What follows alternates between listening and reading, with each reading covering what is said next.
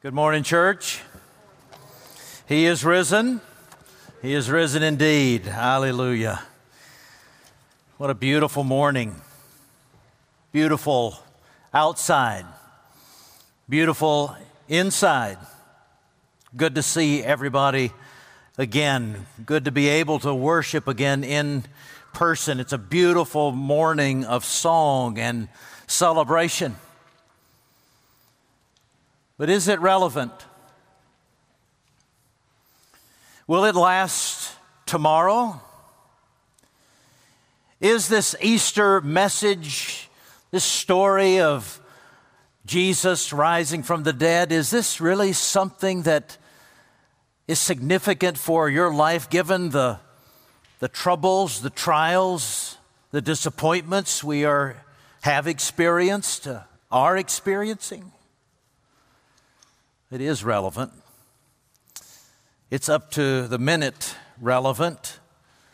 But don't take my word for it. Take Jesus' word for it. As we look at His word, as He speaks it to us, as He shows up, and He speaks His word to us in this John chapter 20, verses 11 and following. Listen as Jesus finds you this morning. Mary stood weeping outside the tomb. And as she wept, she stooped to look into the tomb, and she saw two angels in white sitting where the body of Jesus had lain, one at the head and one at the feet. They said to her, "Woman, why are you weeping?" She said to them, "They have taken away my Lord, and I don't know where they've put him." Having said this, she turned around and saw Jesus standing, but she didn't know that it was Jesus. Jesus said to her, "Woman, why are you weeping? Whom are you seeking?" Supposing him to be the gardener, she said to him, "Sir, if you've carried him away, tell me where you've laid him, and I'll take him away." Jesus said to her, "Mary." She turned and said to him in Aramaic, "Rabboni," which means teacher. Jesus said to her, "Do not cling to me, for I have not yet ascended to the Father. But go to my brothers and say to them, I am ascending to my Father and your Father, to my God and your God." Mary Magdalene went and announced to the disciples, "I've seen the Lord," and that He had said these things to her. On the evening of that day, the first day of the week, the doors being locked where the disciples were for fear of the Jews, Jesus came and stood among them and said to them, "Peace be with you." When He had said this, He showed them His hands and His side. Then the disciples were glad when they saw the Lord. Jesus said to them again, "Peace be with you. As the Father has sent me, even so I am sending you." And when He had said this, He breathed on them and said to them, "Receive the Holy Spirit. If you forgive the sins of any, they are forgiven them. If you withhold forgiveness from any, it is withheld." Now Thomas, one of the 12, called the twin, was not with them when Jesus came. So the other disciples told Him, "We have seen the Lord." But He said to them, "Unless I see in His hands the mark of the nails, and place my finger into the mark of the nails, and place my hand into His side, I will never believe." 8 days later, His disciples were inside again, and Thomas was with them. Although the doors were locked, Jesus came and stood among them and said, "Peace be with you." Then He said to Thomas, "Put your finger here. See my hands? Put out your hand. Place it in my side. Do not disbelieve, but believe." Thomas answered Him, "My Lord and my God." Jesus said to him, "Have you believed because you've seen me?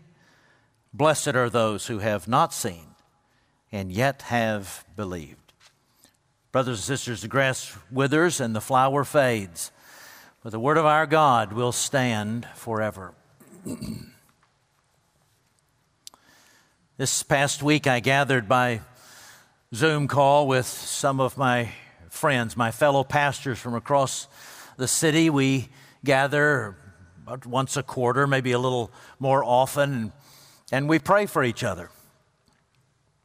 We're from various church backgrounds, various ethnicities, various parts of the city, men and women. But we're all united by this: we love Jesus Christ. We minister in His name, so we pray for each other. I'm one of the conveners with another pastor, and we start the prayer time with a question, usually, just to get us sharing. And my question this week was to the most senior member of our group, a man who's been in the ministry many years, the Methodist pastor, very wise, very tender. I said, Dr. McCain, you've preached many, many Easters, so what is going to be your approach this year? What's the angle at which you come at Easter?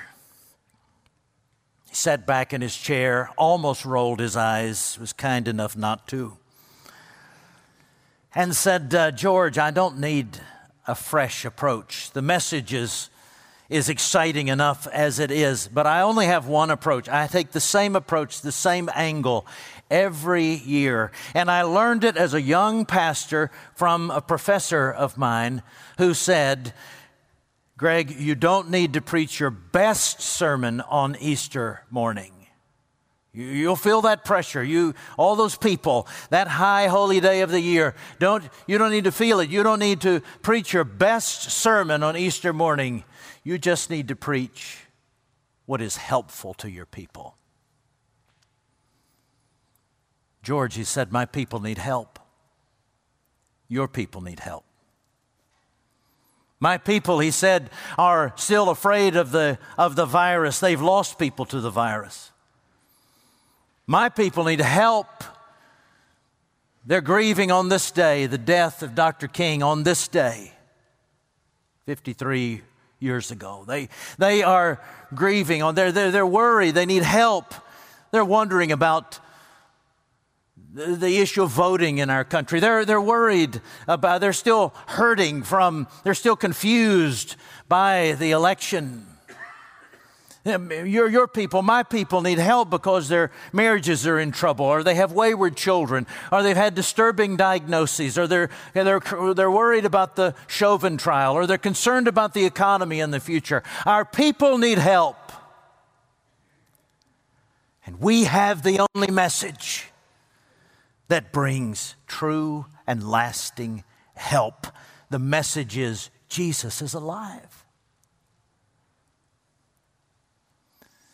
It is a message that is timeless. We don't preach chasing the news. We don't preach chasing current events or the headlines. We would always be chasing our tail. We preach the way Christ preached. He preached these principles by which we can live through every terrifying and disappointing situation in the world. He has these principles that he shares with these three groups of people that he visited in this passage, to answer every need that you have that can be put under one of three heads: despondency, disconnectedness, or disillusionment. And Jesus, because he is alive, can turn despondency into hope. He can turn disconnectedness into courage. He can turn disillusionment into faith. Mary was despondent. Mary Magdalene was despondent. The Bible tells us that she was one from whom 7 demons had been cast. Possessed by 7 demons, the devil had her in his grip. He was dehumanizing her. He was making an animal out of her.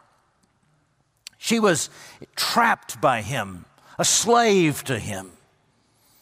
The Western tradition says that she was also a prostitute. There's no clear textual evidence for that, but why wouldn't he? Why wouldn't she also be sexually abused by the devil? But one day Jesus came to her and Jesus set her free.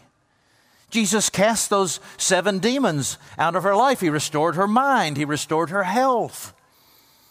He restored her to her family, to society. He told her how she could have eternal life. He didn't look down on her. He dignified her as an image bearer of God. He exalted her to be one of his disciples. He honored her with being the first to the tomb.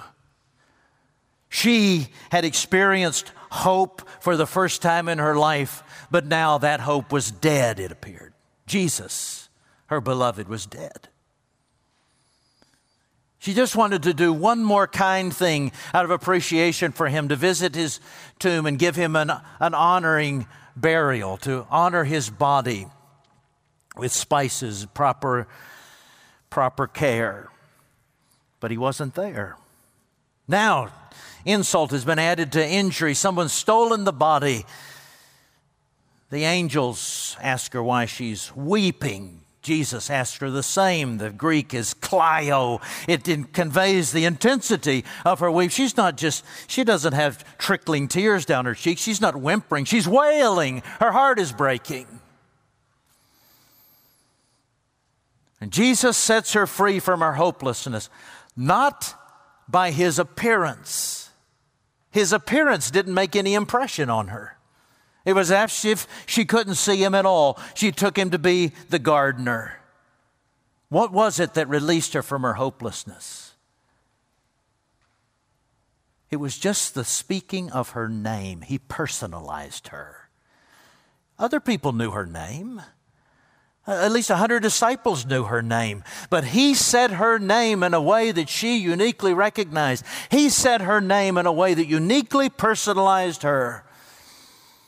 And Jesus is just as truly in our midst this day as Jesus stood before Mary. And you may not be able to see him, just like Mary couldn't see him, but you can be transformed even without seeing him, just as Mary was, because he knows your name and he knows how to get into your heart and speak to you in a love language that only you understand.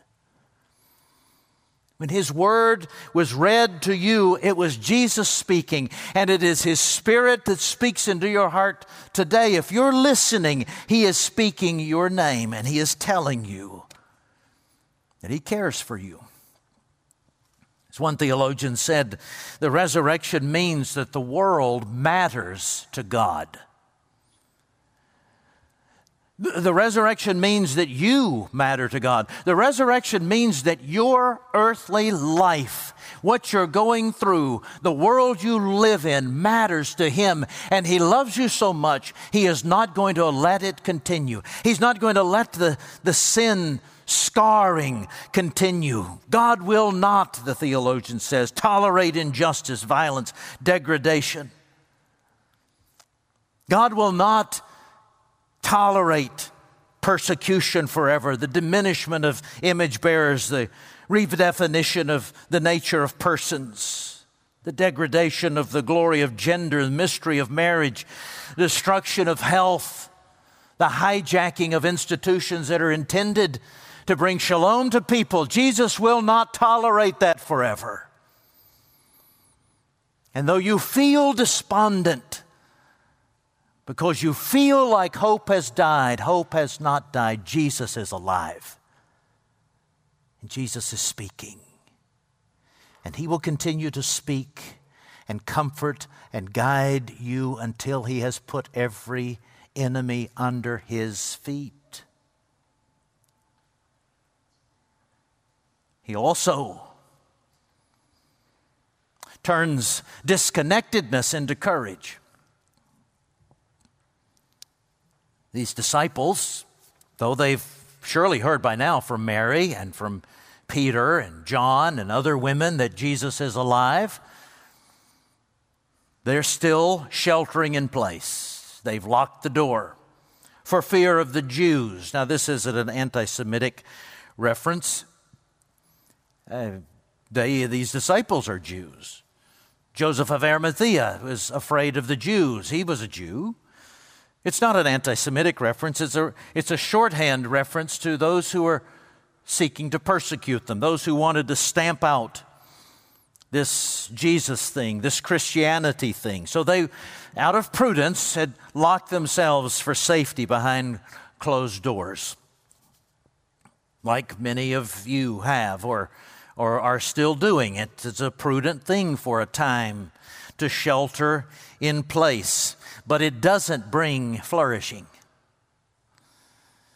It wars against our thriving. We were not made to shelter in place forever. We were not made to be disconnected forever. It's been true of us since the fall. Adam and Eve rebelled against the Lord. They've been seeking refuge. And we have a natural reflex of anxiety, a natural reflex of fear, of fight or flight. That's the way we are, naturally wired. But God didn't make us to be that way. While it may be prudent for a while, it wars against thriving. And even if you're sheltering in place with your loved ones or your family, that eventually wars against thriving too. It didn't take long for Adam and Eve to get tired of each other in the bushes.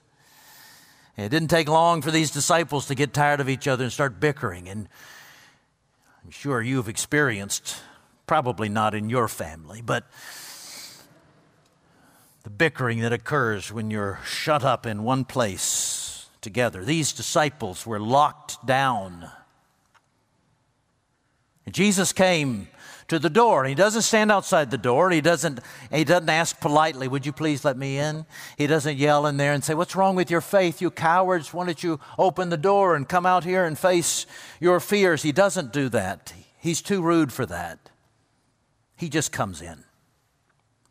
The doors were locked. We don't know how he got through the door.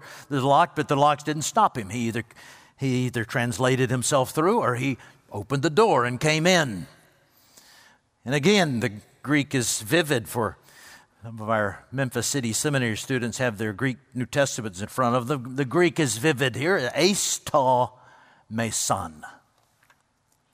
He came into their midst. Greek scholars call that the pregnant use of the preposition. It means he came right slap dab in the middle of them. He went right into the center of their fear. He appeared in the midst of their mess. They couldn't lock the doors. They couldn't keep him out. He came in and did what? He gave them peace. He said, peace be to you. His presence brings peace. His presence is no less real in this service than it was in the midst of those disciples. His presence brings peace. And he speaks to them in such a way that he transforms them from their disconnectedness into, he replaces that with courage. Within a few weeks, we see them out preaching in the temples, in the streets, preaching door to door. They don't have the same fear anymore. They don't care who's going to drag them away. What happened? He breathed on them the Holy Spirit. He said to them in particular as apostles, I am giving you the power to forgive sins or to withhold the forgiveness of sins. That's a reference to his writing the New Testament through them, the Gospels and the epistles. And there will be the prescriptions for how we find our forgiveness of sins. It's by receiving the righteousness of Christ that he offered on the cross, that he rose to give to us, to accept it in the place of our sin, to be united with God the Father, and to have the anticipation of heaven. And those who ignore that, those who deny that, say, I don't need that, will not experience that forgiveness of sins. That's what he's promising here. And then he says, I'm giving, by extension, he gives this message to us in the Word of God that we can declare to people, this is how you may be forgiven of your sins. And the warning, if you do not, hell awaits. Well, you say, but I know that's all true, but I'm such a coward still. He doesn't necessarily make you feel courageous. He enables you to do courageously. Courage isn't a feeling, it's a choice. It's acting out on his promise, the reality of his presence. I used last week the illustration of General George Patton's letter to his son, a cadet at West Point at the time, his son Benjamin. I didn't read this section of the letter, and toward the end of the letter, he reminded his son of a story he must have told him often, of Marshal Turenne, the general just beneath Louis XIV. He was a 40-year warrior. He had battled for 40 years under Louis XIV. And as he was walking out to mount his horse for the last battle he would ever engage in, his aide-de-camp, a young man whom Patton said had never missed a meal and had never taken live fire, looked at his general and saw that his knees were knocking, his legs were shaking. And he said arrogantly, "General, I would think after 40 years of battle, I'm surprised that a battle would bring such fear to you. Your legs are quavering." Marshal Turenne said, "If I had told my legs where we were going, they would not have been able to walk. They would be shaking more violently than they are." Patton applied it this way. He said, "May our knees, though they will be quaking, though they will be trembling, always take us toward the battle." We've suffered from disconnectedness. The research, the stats are clear. We have a universal anxiety, a propensity to a depression. It's put schism in amongst us. It's driven us away from each other. We've chosen to believe the worst about each other. It's strained our relationships. It's taken us away from our neighbors. It's taken us away from worship. Pray to Jesus, who is here right now, that he would replace that disconnectedness with courage that moves you toward people, toward those from whom you're estranged, toward those with whom you should be reconciled, toward those you've never paid attention to before, toward those who are disconnected from society, toward those who need the gospel and need to hear the good news. Jesus does that because he's alive, and Jesus cures disillusionment, replaces it with faith. Thomas is the last one he visits here, and we can't be too hard on Thomas because he didn't.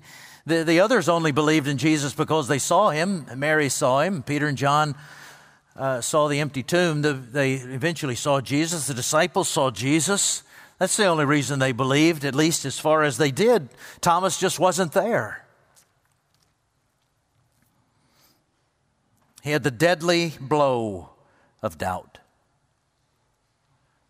Thomas, like the others, was one who had put his hope in Jesus, who had put his faith in Jesus.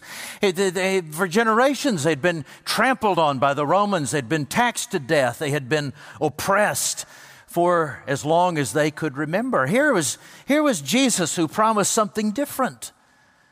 He promised eternal life. He promised joy. He promised life. He promised hope.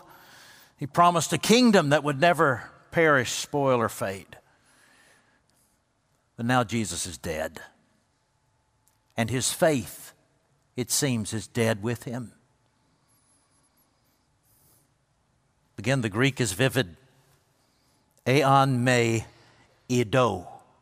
Unless I see. If I don't see, strong. If I don't see, ou me pistuso, I will never, ever believe. If I don't see, I will never believe. Remember when we studied the book of Exodus and talked about Moses showing up, and then he had the good news. He said, "I'm here. God sent me here. I'm going to lead you out." They're all excited about that. "I'm going to take you to the promised land. Hooray, let's go." But things got worse. Pharaoh got mad, took the straw away from them. Life got harder instead of easier, harder to make bricks. And Moses inserts just a sentence in chapter 6 of Exodus. I'm going to give a little bit of interpretive translation to it. They could not believe because of their harsh treatment and bitter slavery. They could not believe. They had been traumatized. They had been wounded. They had been damaged by forces telling them constantly that they were not human, that they were slaves. They could not believe. I think we could translate this statement by Thomas the same way. Unless I see, which is never going to happen, I cannot believe. And Jesus shows up. Jesus walks right into their midst again, through the locked door. And he finds Thomas. And he doesn't tell Thomas, what in the world is wrong with you? You've always asked the dumbest questions. And you've always been so slow to believe. And then you're not even here when we had the first meeting. No, he doesn't do that. He says, do not disbelieve, but believe. Now, some of you are discouraged again. I thought there was going to be hope for me. In my little faith, you said. You may think this sounds like the advice I've gotten a lot in my life. Stop worrying. Don't worry. I want to say, why didn't I think of that? If I had just thought of not worrying, then that's what I would have done. Let me just turn that switch off in my brain. Do not be afraid. Where have you been all my life? Do not disbelieve, but believe. But that's not the way this comes. This comes to Thomas in the same way Jesus said to the paralytic, pick up your mat and walk. Or to the blind man, throw down your cane and walk. It's a command to do something that Jesus has enabled him to do. Rise up, open your eyes, see, speak, believe.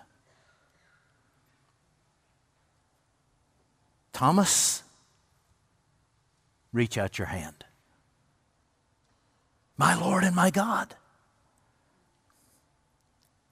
This is very much like the altar call I answered some 40 years ago when I became a Christian. I was despondent, I was disconnected, I was disillusioned. And somebody preached a simple gospel message, and he said, you may be worried, you may be afraid, you may be guilty, you may be shameful, you need Jesus, just lift your hand. I did. I didn't know any better. I lifted my hand. Jesus saved me. Not because I lifted my hand. It's because he had enabled me to do what he was commanding me to do. He enabled me to believe. I'm going to invite you to do the same in a moment. Just to lift up your hand as the first step of faith. Jesus restores faith. Before I do that, I'm going to tell you a story. Just down the road here in Cleveland, Mississippi, is one of the greatest baseball coaches in the history of the game.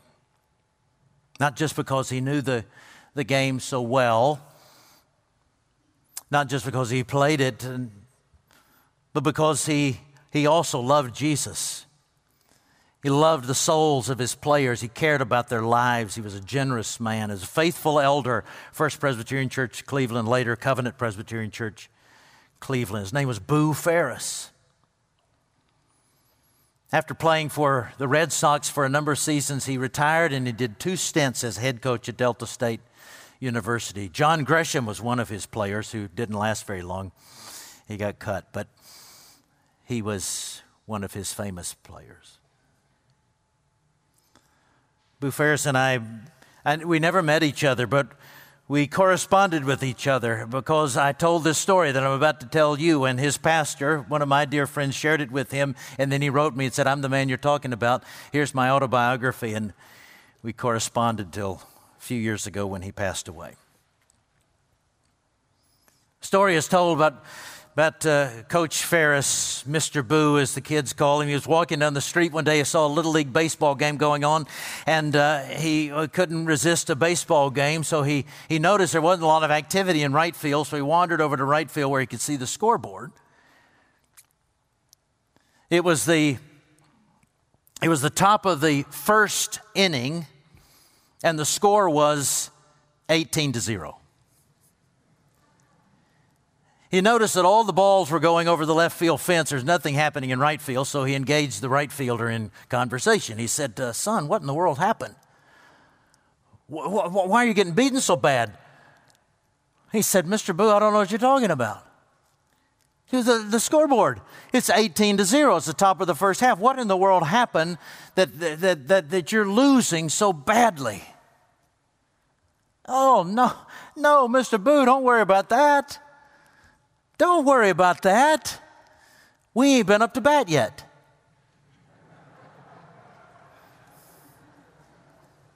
He had every confidence. Didn't run the score up as much as you want. When we get up to bat, we'll beat you. Delusional, but confident. Some of you think the game is over. Game is over. Because you've lost it. Or somebody has canceled you out of it. But the game's not over. The church is still in the game because the church and the people of the church are united to Jesus Christ.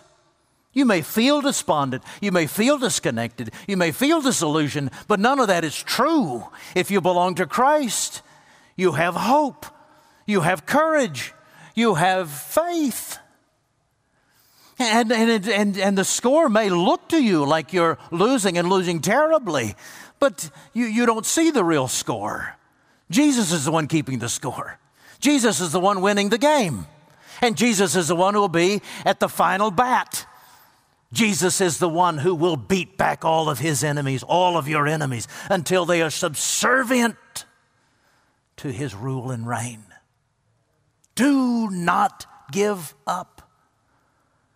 No matter how light, how low your faith is, how weak it is, reach out to him today. Would you pray with me? And as we pray, if you want to make that your first act of faith, reach up your hand to Jesus and say, give me faith. Take away my sins. Become the Lord of my life.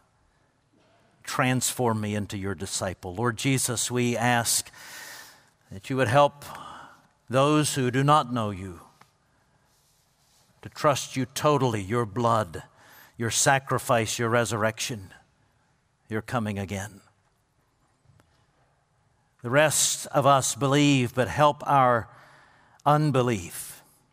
Transform us into a people of hope and courage and faith. In Jesus' name, God's people said, amen.